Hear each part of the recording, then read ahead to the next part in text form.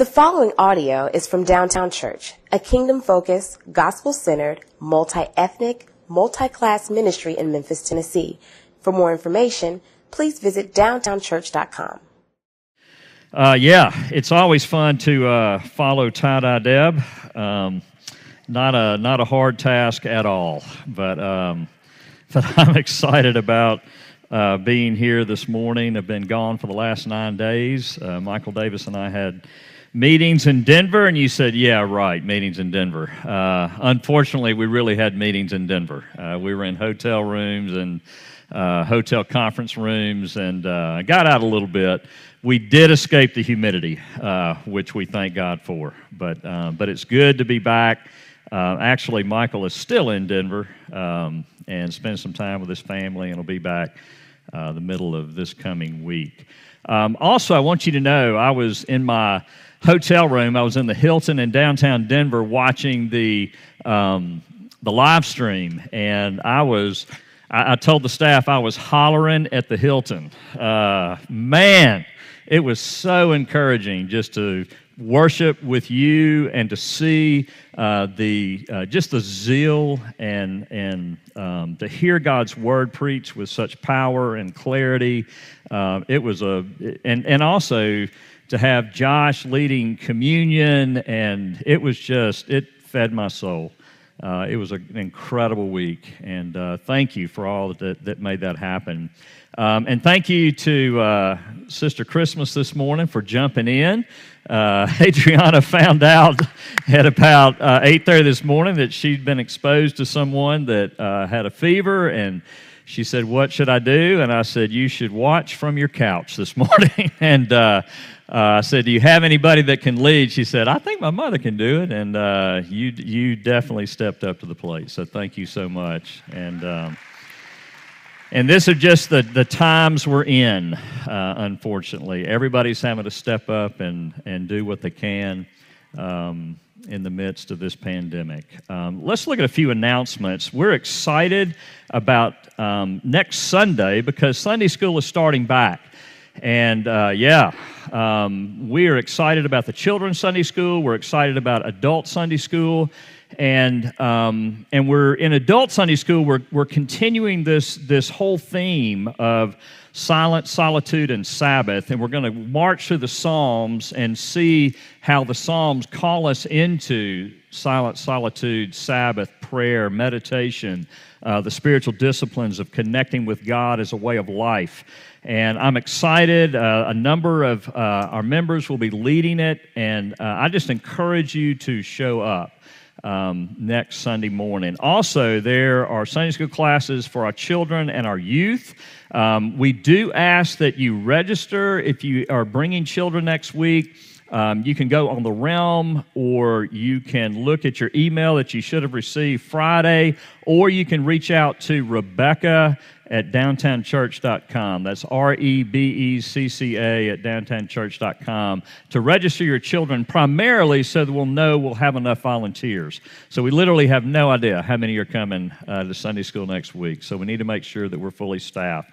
If you would like to be a helper and a volunteer in Sunday school, you can reach out to Rebecca as well. Also, next Sunday afternoon at 5 o'clock, we're going to have a congregational meeting right here. We've got a lot of exciting updates, and we hope to put forth the vision of the church going forward next Sunday, and we hope that you will show up at 5 o'clock. I think the rest of the announcements are pretty clear. Oh, one other announcement, and I'll try to remember this at the end, but since it's on my mind, we are changing a little bit how we get out of the building.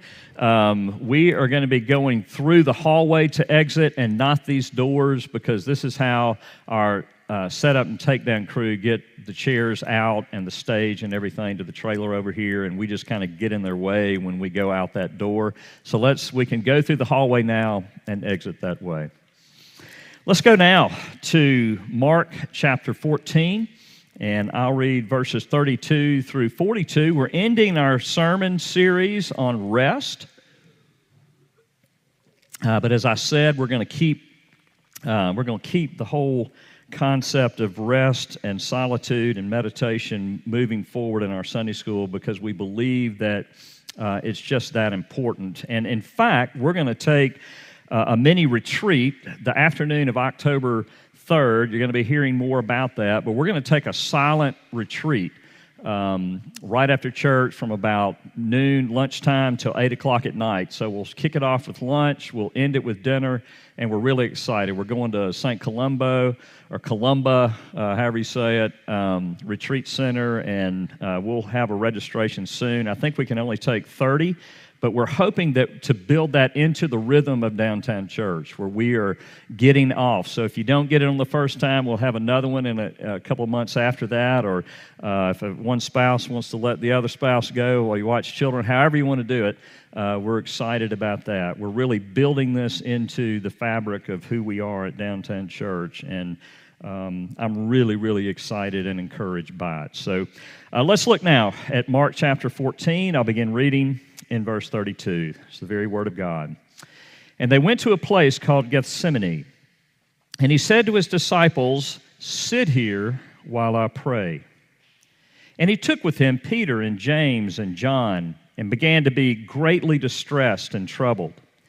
And he said to them, "My soul is very sorrowful, even to death. Remain here and watch." And going a little farther, he fell on the ground and prayed, if it were possible, the hour might pass from him. And he said, "Abba, Father, all things are possible for you. Remove this cup from me, yet not what I will, but what you will." And he came and found them sleeping. And he said to Peter, "Simon, are you asleep? Could you not watch 1 hour? Watch and pray that you may not enter into temptation. The spirit indeed is willing, but the flesh is weak." And again he went away and prayed, saying the same words. And again he came and found them sleeping, for their eyes were very heavy, and they did not know what to answer him. And he came the third time and said to them, "Are you still sleeping and taking your rest? It is enough. The hour has come. The Son of Man is betrayed into the hands of sinners. Rise, let us be going. See, my betrayer is at hand." It's the very word of God. Thanks be to God. Pray with me. Father, we thank you that you are a God that is present with your people. We thank you that you are a God that we can sing with great gladness and joy to. In fact, you're the only God of any religion that you command your people to shout out of joy and gladness of your goodness, to sing to you psalms and hymns and spiritual songs, to come out of gratitude and love and the freedom liberated by the work of your Son, Jesus Christ. And so, Father, we pray this morning that your presence in this place would be palpable by your Spirit, that your word would pierce our hearts, would change our thoughts, would therefore move us in a different direction, not trying harder, but training differently. Oh God, I pray that you would come, Holy Spirit, that you would be among us, that you would give us a longing for something different. Lord, I pray that you would be with the most hopeless in this room, that, oh God, they might sense just the existential reality of your presence that would change them, because you are the God who doesn't know about love but is love. Enfold our wounded hearts, oh God. Enfold our skeptical minds. Enfold our trauma-ridden bodies and emotions with your love. By the power of your presence, oh God, would you come?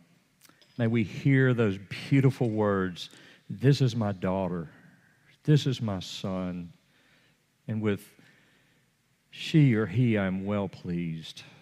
Oh God, come, speak through your word. With great anticipation we wait. For we pray in the powerful and beautiful name of Jesus. Amen. So, Peter, James, and John, blew it.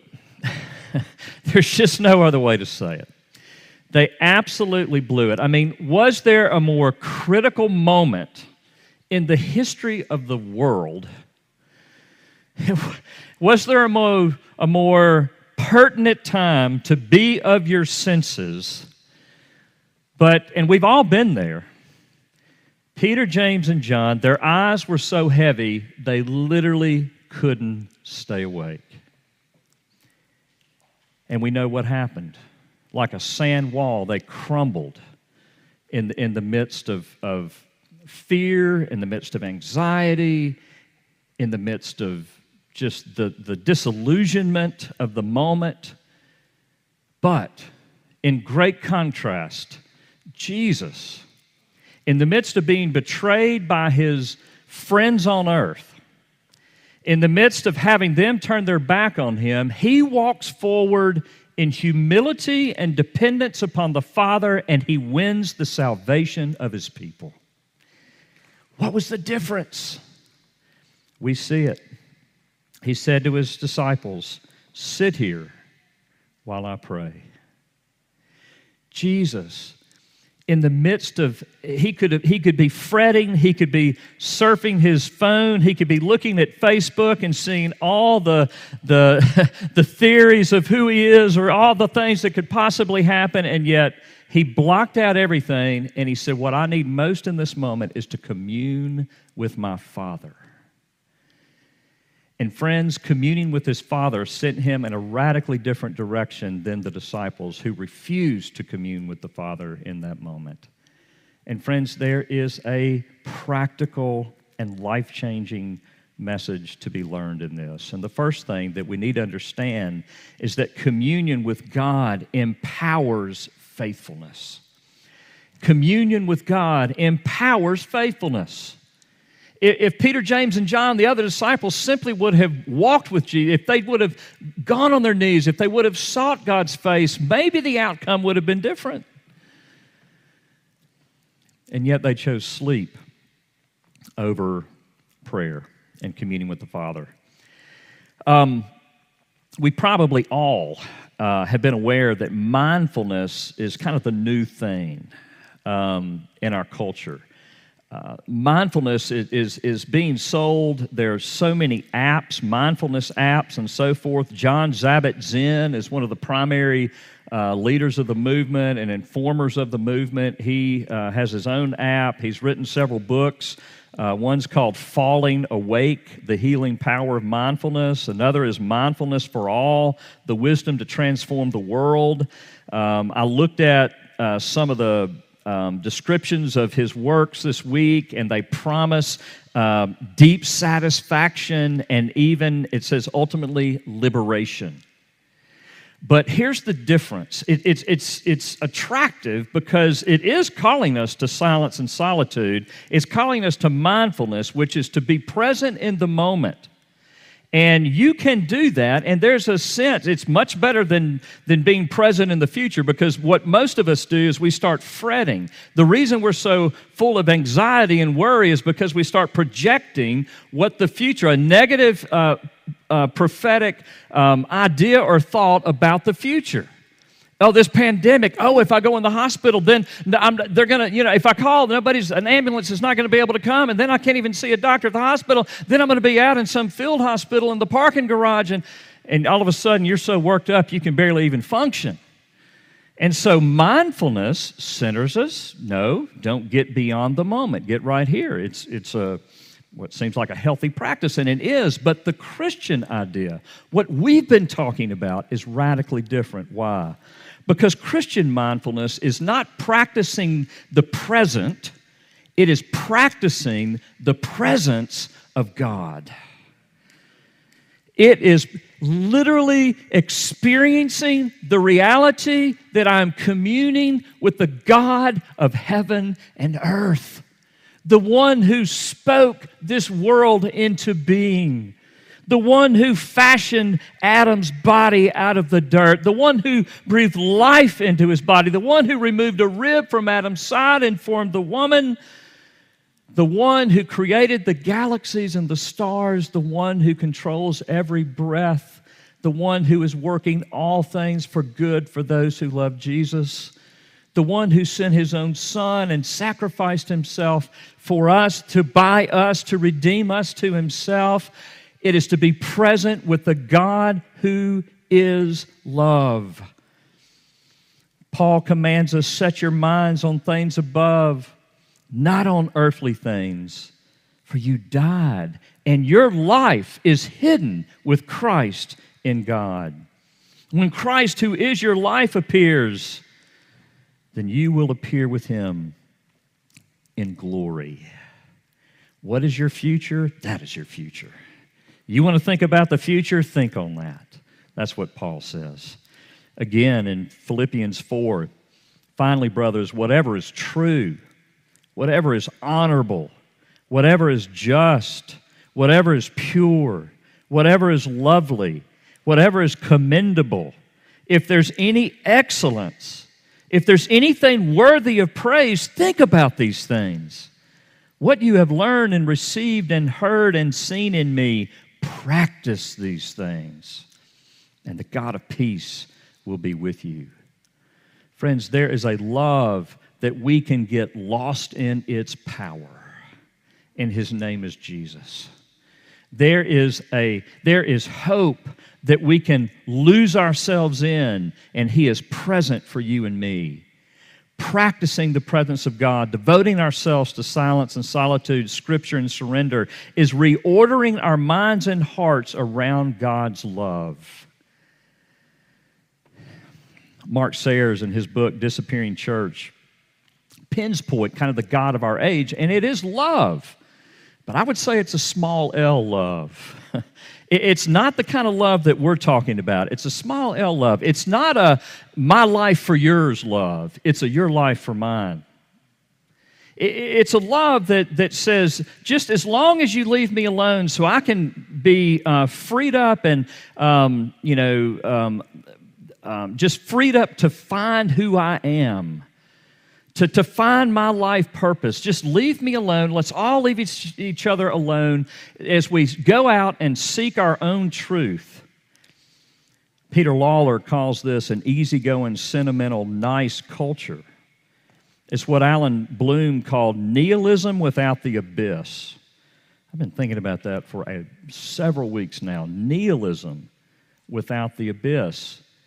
It's this whole idea that we surround ourselves with beauty and nice things and kind of a feng shui life. And we know that there's no meaning, but that's okay. That's what Sayers says. This is a culture in which we believe that ultimately life is meaningless, but we are insulated from the full horror of such a belief by the distracting and anesthetizing qualities of our public culture. Our existential angst is drowned out by cooking shows, discount airfares, smartphones, and celebrity gossip. And here's what scares me. It's not that necessarily that everybody's leaving the church, but most of us in the church have adopted this mindset. We are still operating under this. And Thomas Bergler said this: even if they like church, such Christians are tempted to see it as a tool to personal fulfillment. So we come to church trying to find fulfillment in what is being said and what is being done. But the church was never meant to serve that need of personal fulfillment. The church is to be a community of men and women who are finding their fulfillment in God. And not as a concept, but as a reality. That literally, what this is about is literally experiencing the presence of God in our midst and practicing that presence throughout the week. It's filling our days not with devotionals in the morning that we can check it off the list, but starting the day in the presence of God and never leaving it until we're asleep at night. It's being cognizant of His presence, understanding how desperately needy we are for His love, for His truth, for His power, for His wisdom, for His presence as we relate to one another and we live in this fallen world. That's what the church is about, is a community of people who are experiencing the love of God, letting Him shape us, not us shape Him. It's seeking His glory in our lives, attempting to live very much in His presence. And when we do this, there is faithfulness. When we don't do this, there is unfaithfulness. Sayre speaks of the idol of replacing true God encounter with self-creation in this beautiful world. He writes, in the beautiful world, there's a point in which many realize that while their hip and fantastic church may offer them opportunities to engage in justice projects, a life group that meets for community and meal at the pub, and digestible life advice, they can leave the church and find similar opportunities. The kicker is that you can still enjoy all of this while ditching the biblical prohibitions on sex or having to measure up to the limitations of biblical holiness or the commitments of creedal Christian community. If you still want to keep your sneaker toe in the Christian camp, no problem.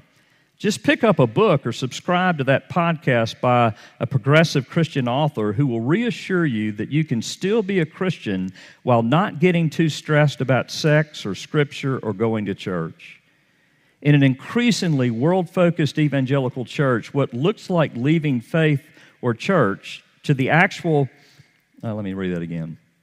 In an increasingly world-focused evangelical church, what looks like leaving faith or church to the actual... lever simply seems like a small shimmy to the left, in which the beautiful world promises that what you can have it all. Do you see what he's saying? Here's the reality. If we are coming to church and we are not encountering God in our lives, then why are we doing this? That's what our culture is finding. I can go to a concert and get better entertainment. I can go to the cinema and get better entertainment. If that's what I'm looking for, I can read books, I can listen to podcasts, I can find my community somewhere else. If the church is not giving me something divine, if I'm not experiencing the reality of transformation in the presence of God, if that's not what this community is about, then I don't need it, and you're right. So friends, that is what is at stake. And the reality that the church has lost so much of our faithfulness is just a testimony that we've lost our communion with the Father, as evidenced by Peter, James, and John. Secondly, communion with the Father doesn't just fuel faithfulness, personal faithfulness. Communion with God also empowers love. Jesus was betrayed. Have you ever been betrayed? Have you been betrayed? Think about somebody that's betrayed you.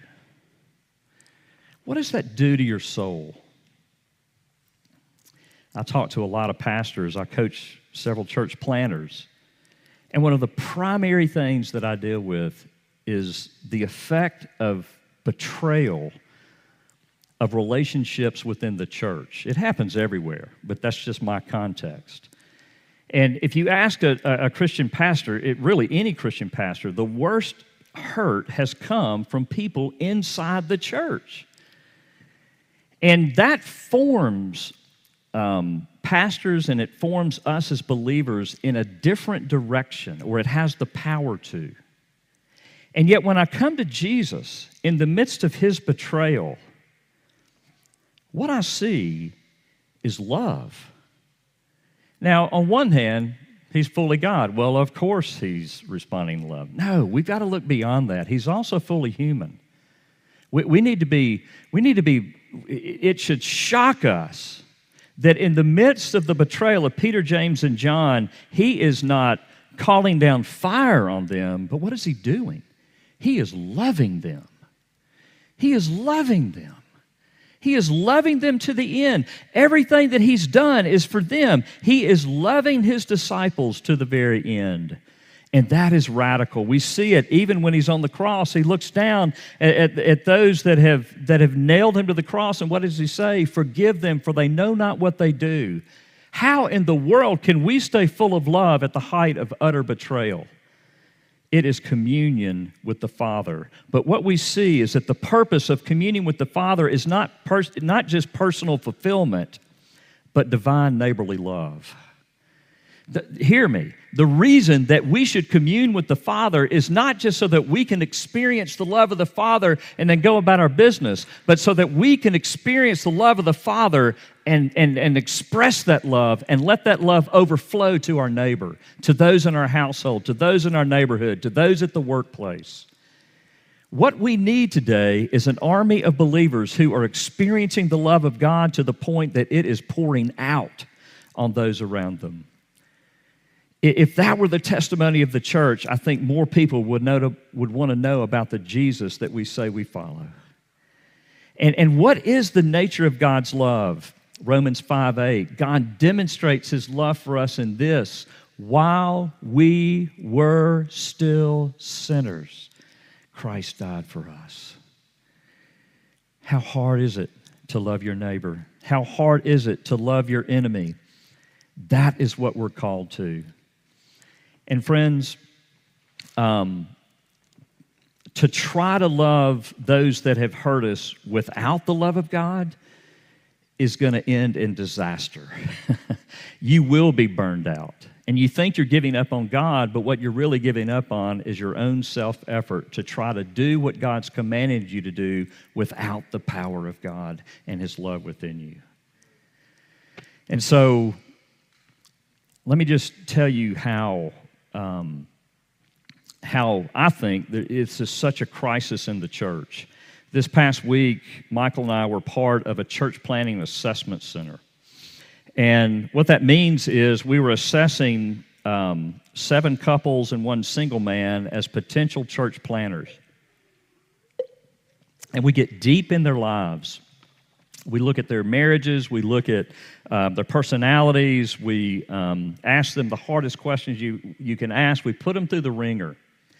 And I spoke to each one of these candidates really in depth and in midst of very vulnerable conversations. And what I found, this repeating theme, was that few, if any, truly experienced personally the love of God.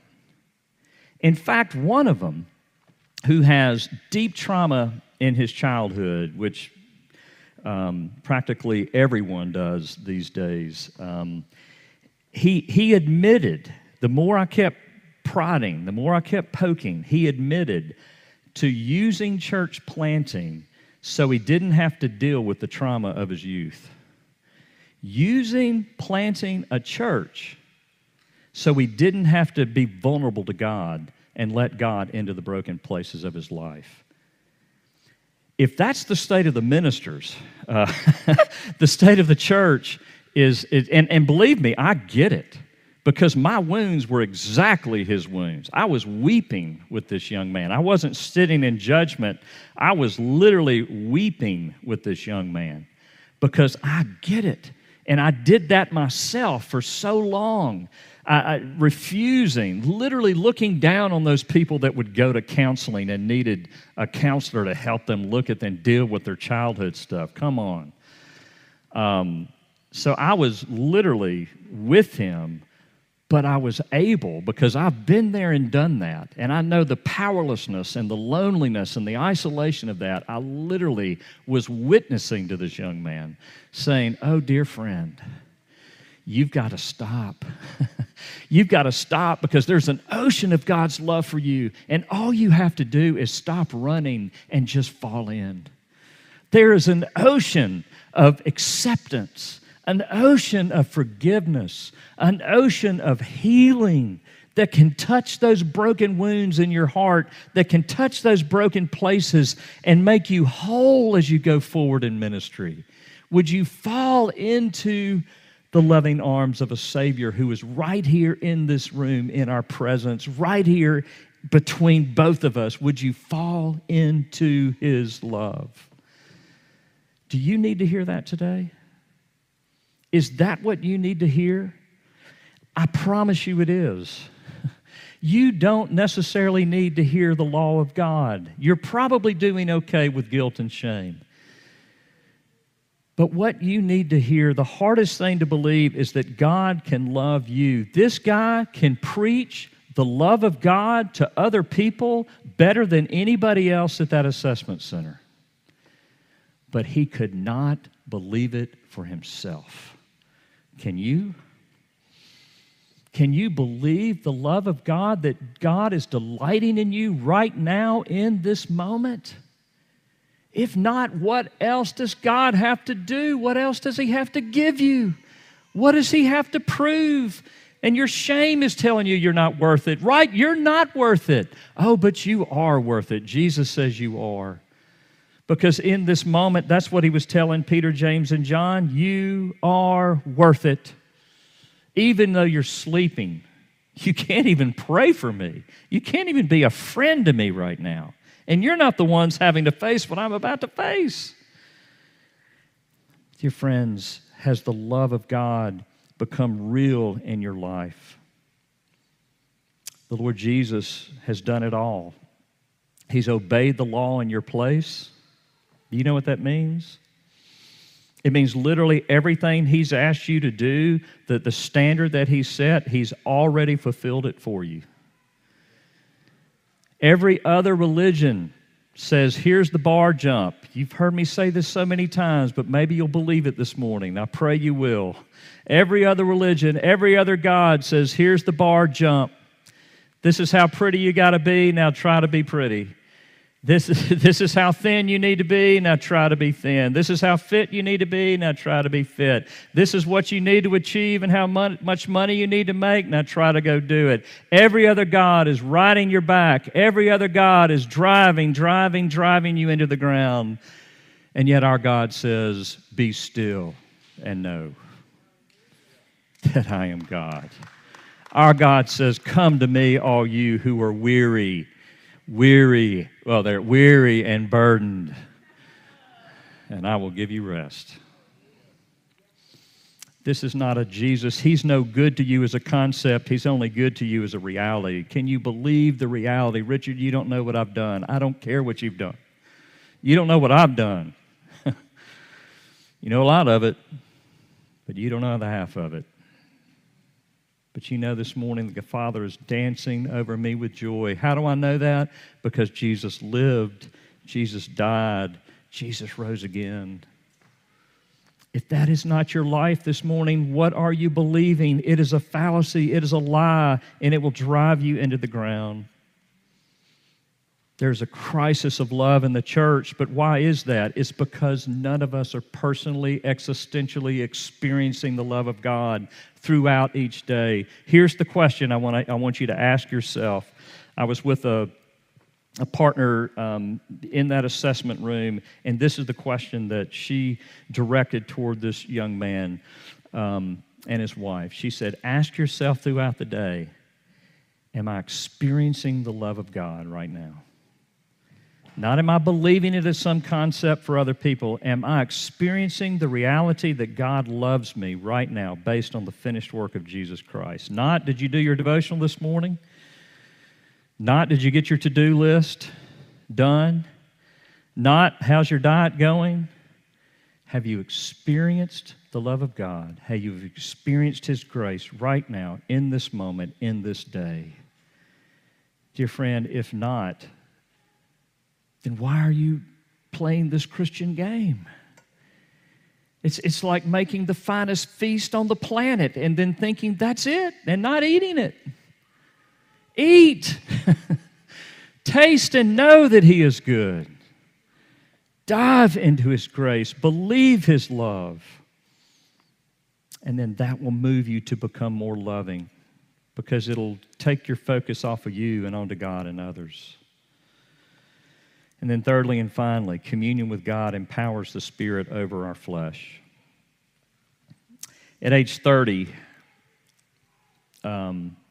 you begin to lose as much as 3 to 5% of your muscle per decade. Most of us men lose 30% of our muscle over our lifetime. I believe it. I traveled this week, and it took me 20 minutes to get dressed this morning because nothing fit. I've got this pile of clothes in my room, and I'm like, gosh, I must have gained 10 pounds last week. Nothing fit. All you got to do is nothing to get unfit. It's true physically, it's also true spiritually. Doing nothing produces a lot of nothing. But here's the deal. I'm not calling us, this whole series is not calling everybody to try harder. We're calling you to train smarter.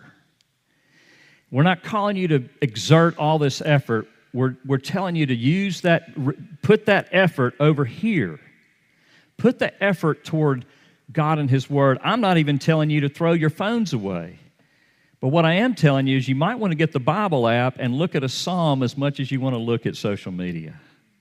Take a psalm in the morning. Literally, you can redeem this phone in your hand if you take a psalm in the morning and you just glance at it. You've got 3 seconds walking to a different class. You've got 30 seconds. You've got an hour for lunch. You're driving home. Don't be looking at it while you're driving home. Maybe by that time you will have memorized part of it. But rehearse it in your mind. Rehearse it in your mind. Jesus comes to the disciples and He says, watch and pray that you may not enter into temptation. The spirit indeed is willing, but the flesh is weak. Communion with the Father is an irreplaceable practice and power to defeating the natural drift towards self-centeredness and sin. Jesus didn't just go to the Father and say, take this cup from me. You notice the words before?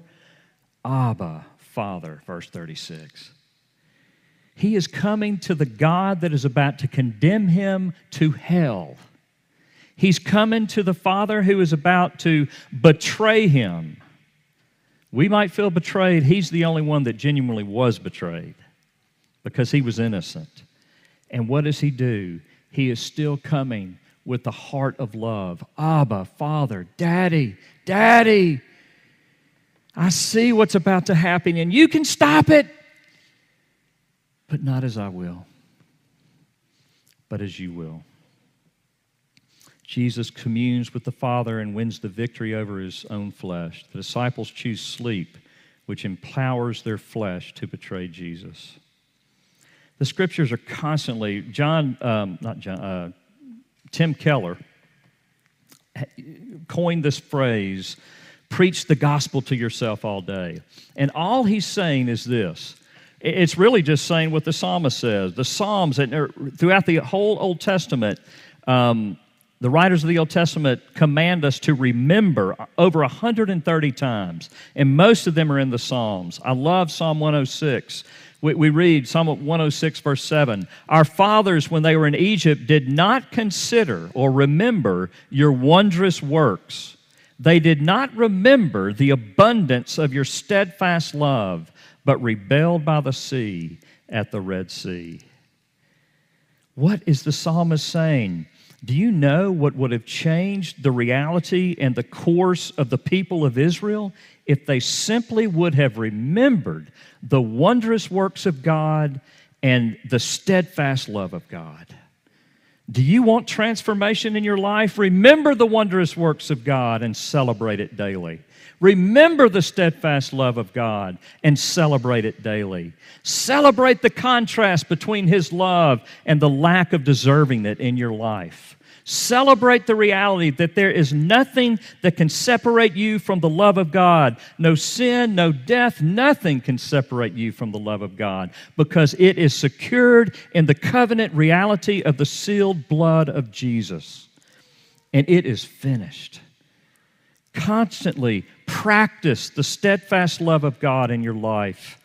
I was walking the streets of Denver this week doing this, remembering the moment, that time when in my conversion, everybody has their own story, but mine was a radical conversion. I was a ninth grader in high school. I'd just been cut from the basketball team. Basketball was my life. That's literally all I did was play basketball up to that point. And yet I was cut from the Christian Brothers ninth grade basketball team. I thought my life was over until I walked into a room in Gatlinburg, Tennessee, and this man preached the message of salvation by grace through faith in the finished work of Jesus Christ, and the Holy Spirit quickened my heart to life, and I literally walked out of that room. It was a Presbyterian youth group, and of course there was no altar call. God just saved me. And I walked out of that room, and I had no idea what to do. I didn't know what happened to me. I was rejoicing on the streets of Denver this week. And even this morning, as I walked by the Mississippi River, going over this sermon, remembering, oh, what would my life have been like? Where would Richard Reeves be today if God hadn't showed up? Oh, His steadfast love. When I wasn't even looking for Him, I had a suitcase of alcohol in the 9th grade. That's all I wanted to do. And God said, oh, I've got something so much better. And it's forgiveness, and it's love, and it's grace, and it's mercy, and it's my presence in your heart and in your life. Remember His steadfast love. Rehearse His love. And it will produce faithfulness, and it will have power over your flesh. So here we are at the end of this series. And I'd like to close it by simply giving you this analogy. Came to me this morning. A lot of my life is lived by the Mississippi River, so I'm going to have to pull it in, and I've done this numerous times. But I'm blown away by how many times I get up and I'm either running by the Mississippi River. If you just go look at the river, it's kind of hard to miss. It's not a creek, okay? It is a big body of water, like huge, massive. And so many mornings, because it's just there, I will find myself with my earbuds. Actually, my hearing aids have Bluetooth, so I always have Bluetooth earbuds in. People don't know what I'm listening to, or even if I'm listening to them, because I can listen to anything, you don't even know it. So I'm going by the river, I'm listening to sermons, listening to music, or just turning everything off and thinking about the day. And it's amazing. I'll go 3 miles and never even look and see the river, which I'm about 10 feet from. And friends, I feel like that's where we live most of our lives. There is this thin veil of the presence and power of the living God. And all we have to do is tap into it. All we have to do is be still, to listen, to mine His Word, but not just to go into His Word that we might experience Him, not that we might just simply accomplish a goal of reading the entire Bible in a year, but going to His Word and letting it nurture your soul, listening to God in the moment, crying out to Him. The Paraclete, the Holy Spirit, is the one who hears our cry. All it takes is to be still and to train in the way of listening and connecting with God through His gospel and His promises and the realities that He has presented to us in His Word. If Downtown Church will just do that, dear friends, the world is going to say, I don't know what these people have. I don't know what these people have, but I want it. Do you want it? Do you want Jesus? Do you want the presence of God in your life? Lord Jesus, we thank You. We thank You that You say, follow me. We thank You that You are calling us this morning to follow You, but it's not because You depend on us to fulfill some great mission. It's because You want us. You want our hearts. You want our minds. You want our souls. You want us to experience that for which we've been created and that for which we've been redeemed. Oh God, liberate us. Holy Spirit, would You fall down on us today? Would you work among us right now? Those watching at home, oh God, would You stop them in their tracks? Would You stop us in our tracks? And may we say, no longer will I live as I've been living. But oh God, may we train our hearts in the direction of You. May we practice the presence, your presence in our lives throughout each and every day. Oh, God, make it a reality. Bring revival to Downtown Church. Oh, we need you. God, change us, conform us, shape our minds after your love, shape our minds after your truth. Oh, God, show us there's a home to run to, there's a Father to run to, and He's not like our earthly fathers. Oh, God, would you move among us and do mighty work? We beg you. And we do so in the blessed name of Jesus. Amen. May we respond to the great love of God as we bring our tithes and offerings. There's a basket over here and baskets in the back since we're going out that door. You can also text the number on the screen, or you can go to www.downtownchurch.com. Let's respond to the gracious love of God.